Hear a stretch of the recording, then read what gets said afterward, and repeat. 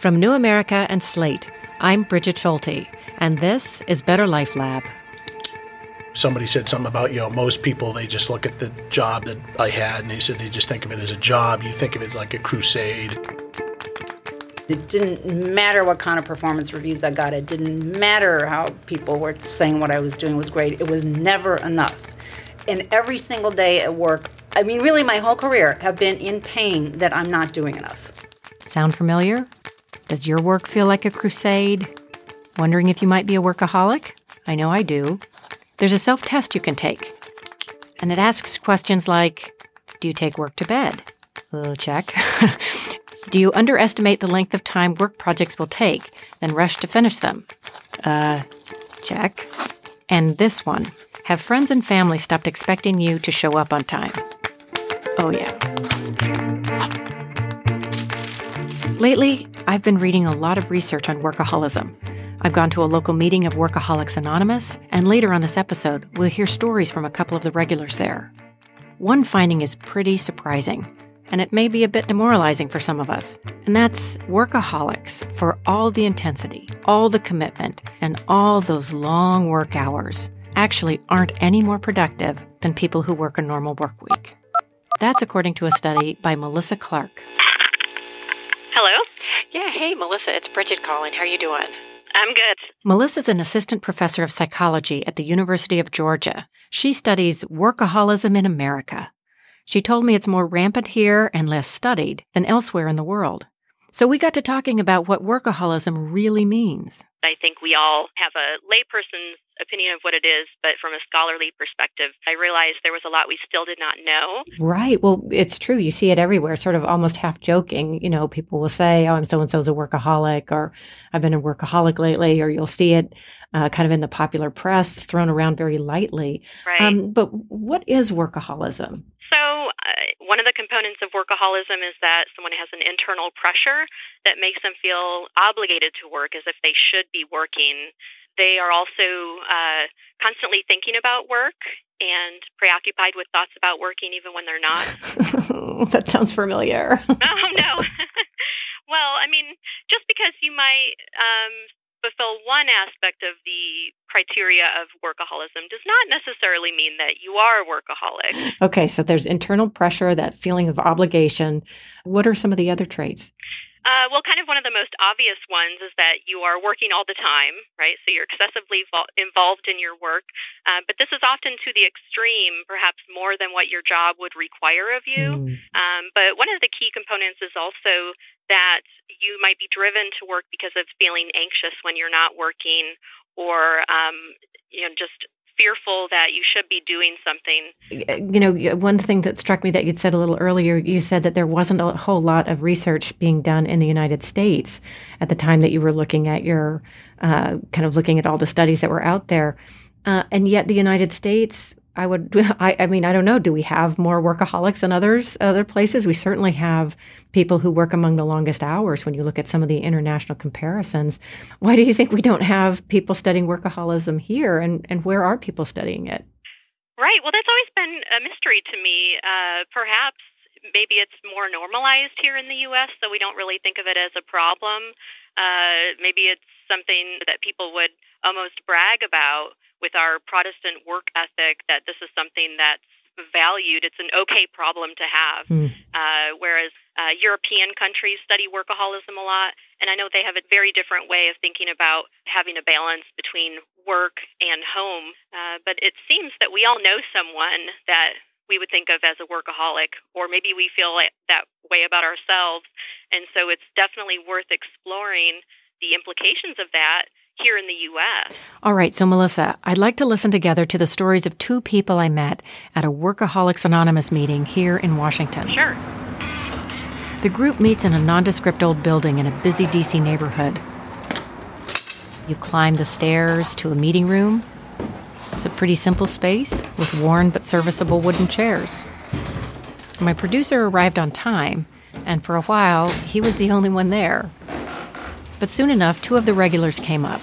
They agreed to talk with us about how they first realized they needed help with their workaholism. Hi, my name is Christine, and I'm a workaholic.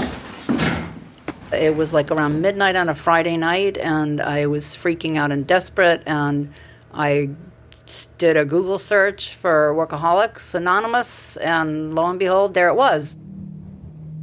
I ordered the books that night. I called into a phone meeting the next day, and people started talking from all over the country on this phone meeting, and I just started crying.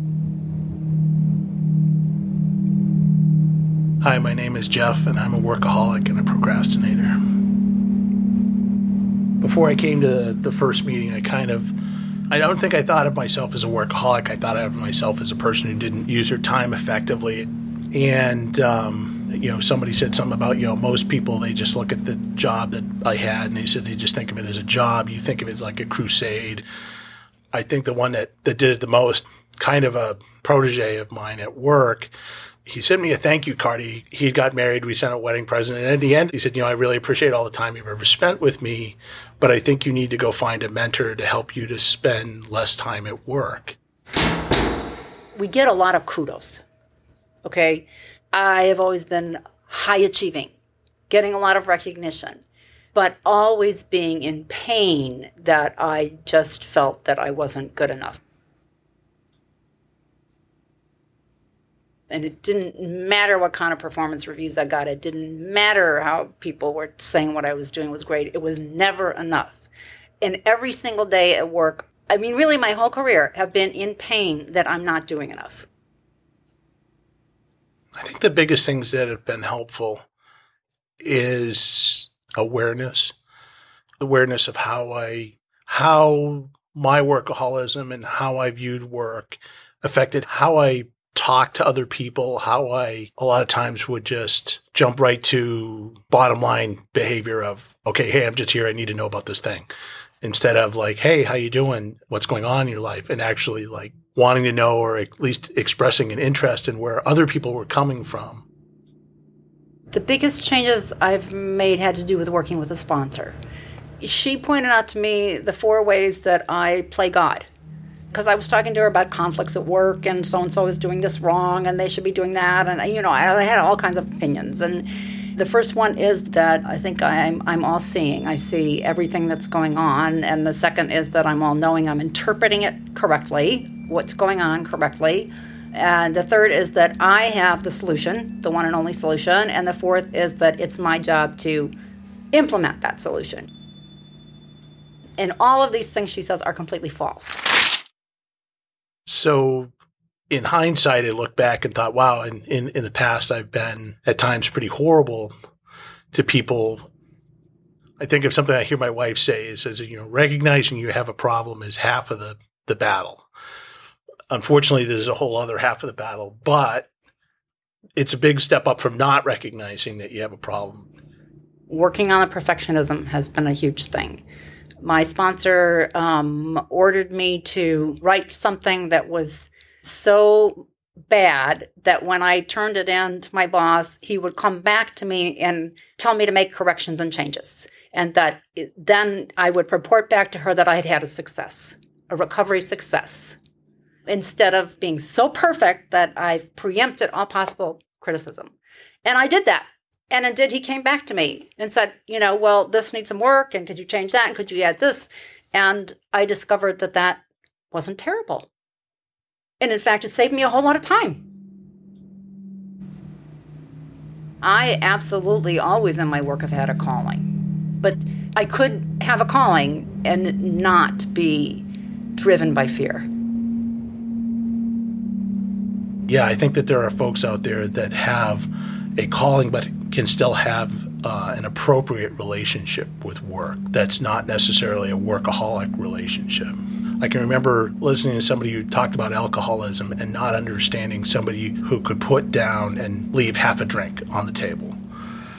And I said, okay, I understand that. And then I started realizing there are people that I work with that are very effective and work very hard, and they can just put it down. I think it's a fear and to some extent a trying to fix the hole in you by, well, if I just did this one more thing. What distinguishes being a workaholic as being fear-driven? People can work really hard and not be workaholics. The difference is the emptiness inside that you're trying to fill by work.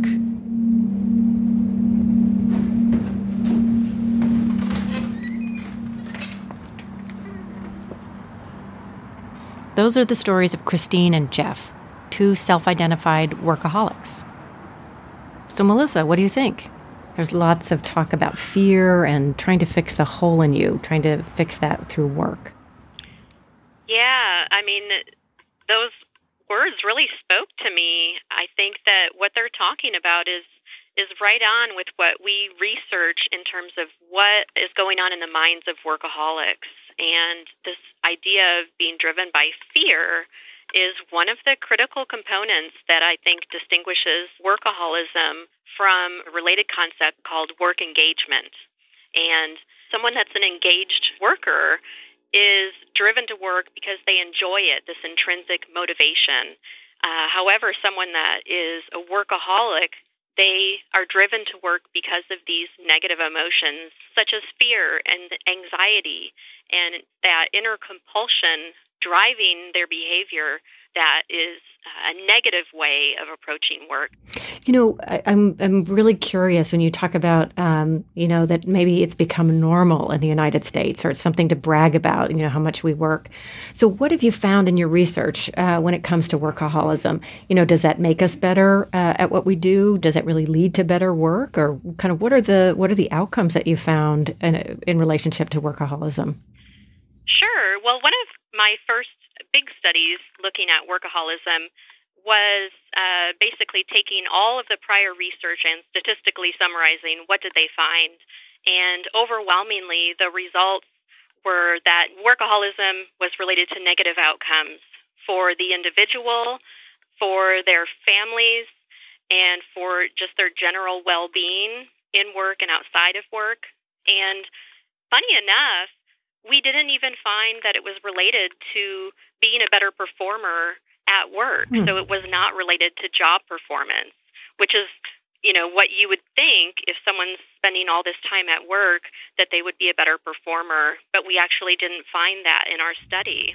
Wow. So you didn't see any association at all with higher productivity or getting more stuff done? No, the relationship with job performance was non-significant. So Wow. It was unrelated to job performance. The work outcomes are not good, related to more job stress, lower job satisfaction, even higher rates of counterproductive work behavior, which is certainly not good for the organization. So from the work that you've done and then looking at other work done around the world, it's pretty clear that workaholism, is pretty bad for people. It's bad for families. It's bad for relationships. And it looks like it's even bad for business. So I guess the questions are, number one, what's driving it? Why do we do it? And number two, why do you think it's still so valued? Well, there's still a lot that we don't know. What we do know is that it tends to be related to personality traits such as being a perfectionist, high achievement-oriented personality traits. I also think it might be enhanced by the environment that the person is in. So they might seek out an organization that it is acceptable for employees to put long hours in the job and be obsessed with their job all the time. And through working in this environment, those behaviors are almost reinforced by the company culture, by the supervisor, by everyone around them. And this can enhance the natural tendencies that someone might have. What I'm curious about is how much of it then is individual personality, almost like a blame the worker, if you will, sort of like, well, you've got the problem, figure out how to fix it. And how much of it is working in this larger environment where we do value overwork, where you do get kudos, as Christine said, for putting in those kinds of long hours. Is it the environment that might be enough to kind of push somebody into workaholism, whether you've got that personality or not?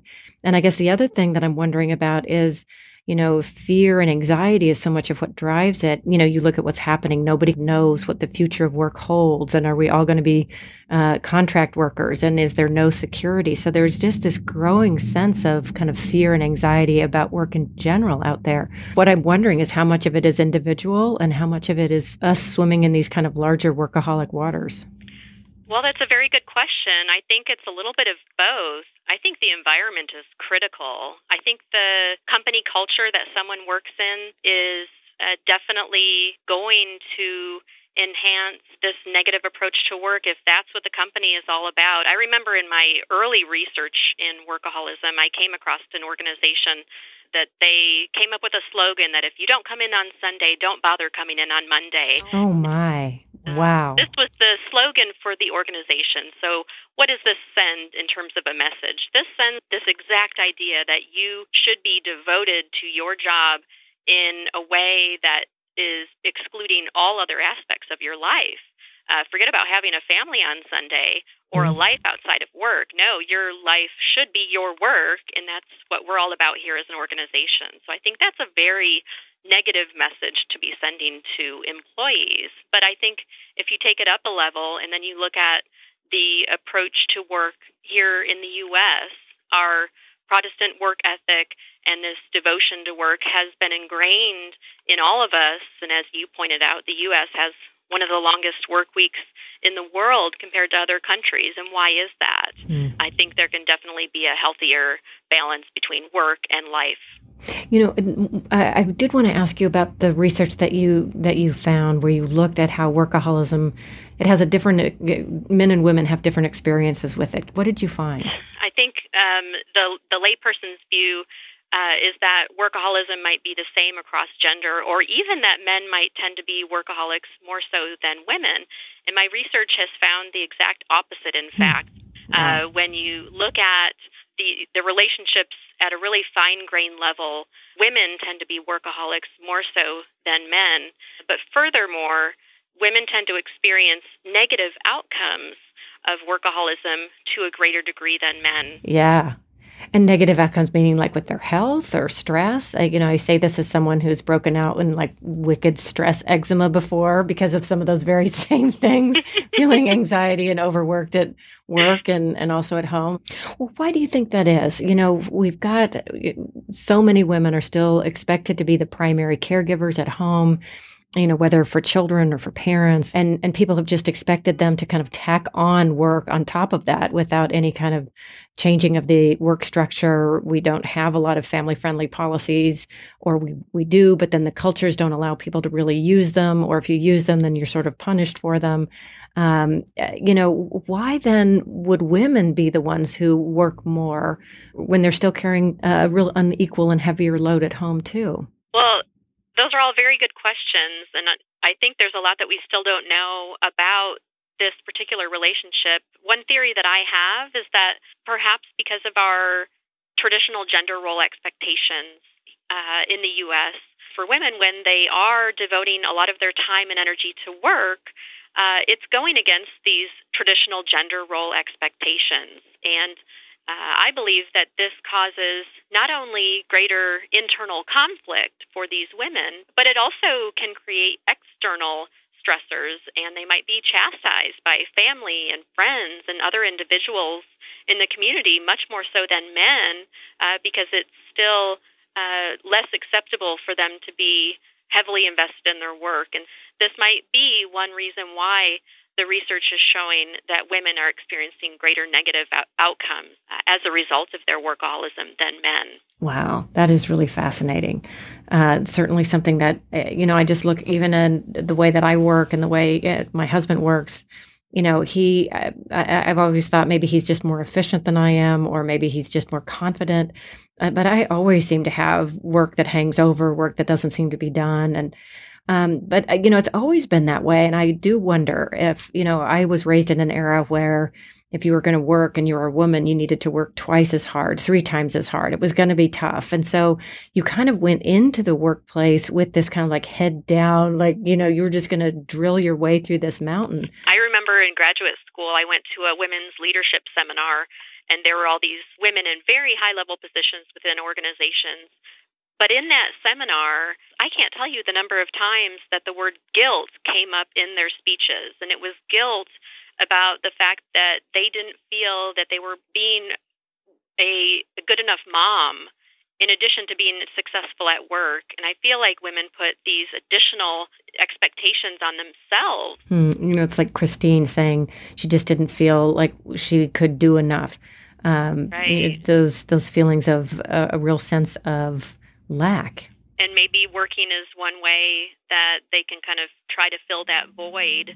And the void is, again, one of the components of workaholism, that you feel like you need to fill it somehow. But unfortunately, people never tend to get there. They tend to constantly feel that no matter how much they put in, they always should be putting in more. All right. Well, Melissa, thank you so much for talking with us today. It's just been great talking to you. Thank you so much for having me. I really enjoyed it. Melissa Clark. She's a psychologist on the faculty of the University of Georgia in Athens. Much of her research has focused on workaholism in the American workplace. And thank you for joining me for our podcast on the art and science of living a full life. Better Life Lab is produced by New America in partnership with Slate. If you enjoyed this episode, please subscribe on Apple Podcasts and maybe even write us a short review. Those reviews help other people find the podcast and help us get the word out. For more resources on working healthier and more effectively, you can also visit us online at newamerica.org. Click on the link for Better Life Lab. Our project is a collaboration with Ideas 42, supported by the Robert Wood Johnson Foundation. Our producer is David Schulman. From New America's Better Life Lab, I'm Bridget Schulte.